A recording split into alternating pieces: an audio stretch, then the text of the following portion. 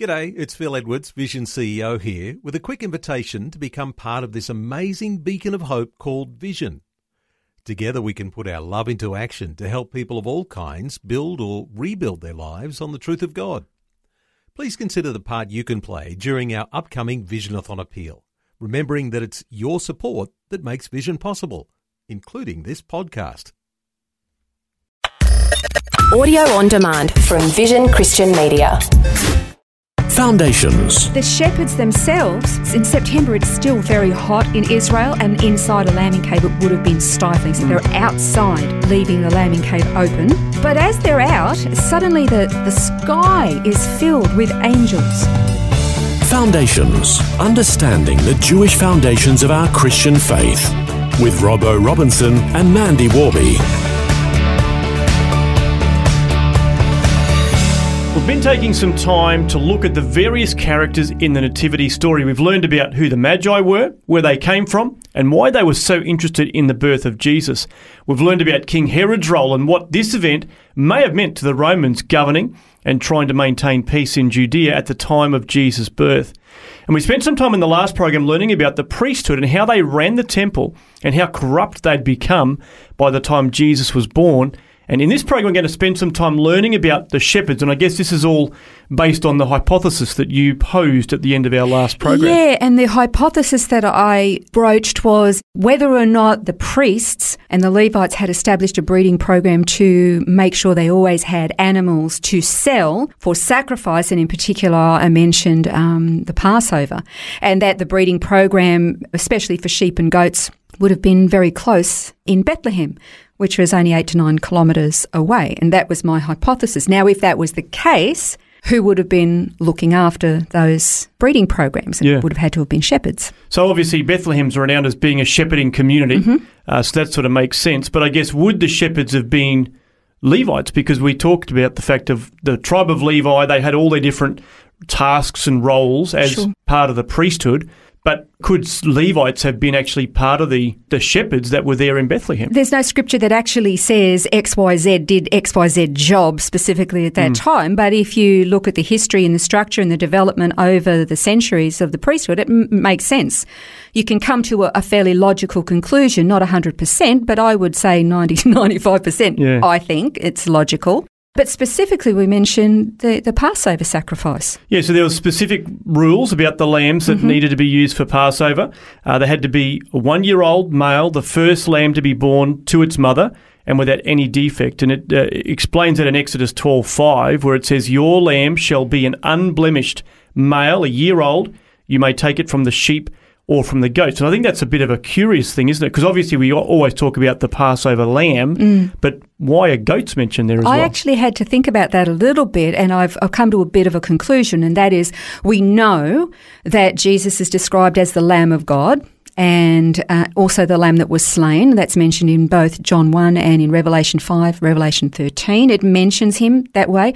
We also know that lambs are typically symbolic of those that are righteous, whereas goats are typically, symbolic of those who are unrighteous. And you kind of think, well, why would a goat be allowed for Passover? Yeah. And I was thinking about that too. Remember when we learned about Yom Kippur, the Day of Atonement? There were the 2 goats. Yes. One was sacrificed for the sins of the people and one was the scapegoat. The sin was placed on that goat and then sent to take away the sin from the people. And all the feasts are pointing to Messiah.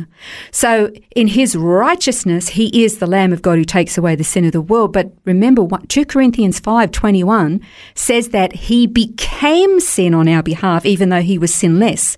And so, therefore, he was our scapegoat. So I believe that's why either a lamb or goat for Passover. Yeah. On the cross, Christ was that sinless lamb, but then at the time that the sin was poured out upon him, he became the scapegoat. Yeah, so both the sheep and the goats are in the one picture. It's amazing, isn't it? Now, we're looking at the shepherds this time, and what is kind of interesting is that when you learn about you learn about the shepherds, and if they were of the tribe of Levi, which I personally think they were out in the fields. We know it was not December. It wasn't that cold, probably around about the end of September, and that Messiah was born. There's other biblical reasons for that, which we don't have time to go into right now. But the shepherds themselves would have been out in the fields. It's in September, it's still very hot in Israel, and inside a lambing cave it would have been stifling. So they're outside, out in the fields, leaving the lambing cave open, I might add, and empty. But as they're out, suddenly the sky is filled with angels. And now the first thing the angel says to them is, do not be afraid. You kind of think, now why would you be afraid? Well, I'd be scared spitless too if I was sitting outside in the dark and suddenly the sky fills with angels. Yeah. But the amazing thing is, if they were from the priestly tribe of Levi, everybody in Israel, all Jews, had been raised to believe that their redemption, their Messiah, was coming, but especially if they were Levites. They would have been longing for their redemption. And to suddenly be told that this very night in Bethlehem, where you live, just quietly, this very night, your Saviour, Messiah, has been born. And this is great news for all men everywhere. This is really special. And just to prove that you're going to find him, he's laying wrapped in swaddling clothes in a manger. Now, the thing about a manger is the manger is a feeding trough, not a wooden crate, because timber was not a common building material in those days. Stone was, and it was usually a chiselled out feeding trough, just a rectangular, carved out feeding trough. And most families had them, because if you lived in the country, not in the city, if you lived in the country, you probably had an animal too, a couple of goats, maybe a sheep. If you're lucky, you had a cow. And they would have been in your own property, in your own backyard. So everybody had a manger. But the angels didn't say to the shepherds, listen, if you just go a couple of blocks up away from Main Street, it's the second house on your left, there's a manger in the backyard, and that's where you're going to find him. The angels just say he's wrapped in swaddling clothes, laying in a manger. So which manger? The manger that the shepherds used, that they were familiar with. Now, if they were shepherds, obviously they had flocks of sheep that they were looking after. But where would they have kept them in the colder months, or when they were lambing, when they were having babies? They would have had their own set of caves, because they were very common. They still are actually in the surrounding foothills of Bethlehem. And they were safe too. They were warm and snug in the wintertime.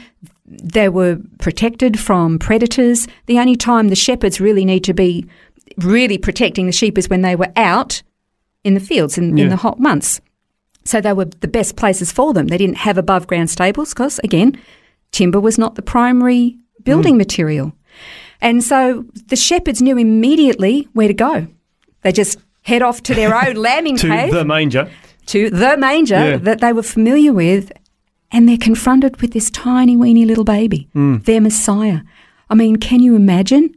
That very night he was born. So then, of course, they worshipped him there because they were told by the angels who it was. Yeah. But then a question that I've got is, did Mary and Joseph go back home? Because obviously they came from Nazareth for census. Yeah. And we're not really told what happened then. And we've alluded to the fact of, when Herod sent the soldiers to kill all the babies, it was probably a couple of years later. Yes. So were they still in Bethlehem, or would they have gone back to Nazareth in the meantime? They would have stayed in Bethlehem. Remember, the angels revealed to the shepherds, this is their Messiah. So the identity of this baby was well known to the shepherds.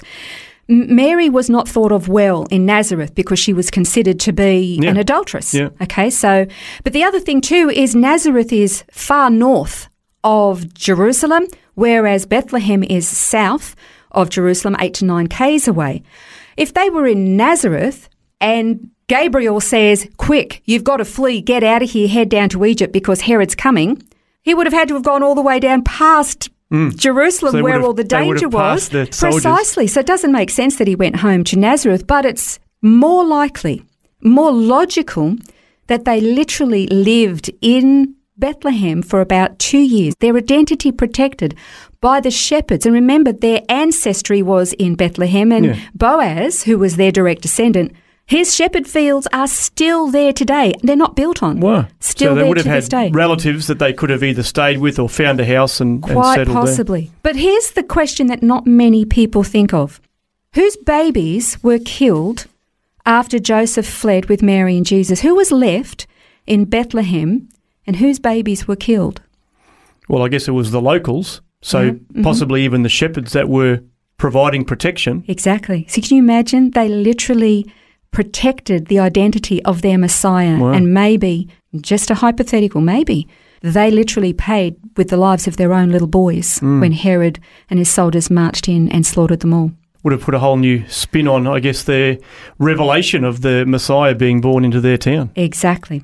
So I need to end this particular program with another hypothetical, and that is this. Is it possible that the shepherds were part of the tribe of Levi and that they were running a breeding program of lambs, primarily firstborn male lambs, whose blood would be shed at Passover so that sin and judgment would pass over the people? That's my hypothetical question. Well, we'll continue to explore these hypotheticals in our next program. We're going to be looking at the human parents of Jesus, Mary and Joseph. This has been Foundations, a look at the Jewish foundations of our Christian faith. For study notes, resources and more, see vision.org.au/foundations. Thanks for taking time to listen to this audio on demand from Vision Christian Media. To find out more about us, go to vision.org.au.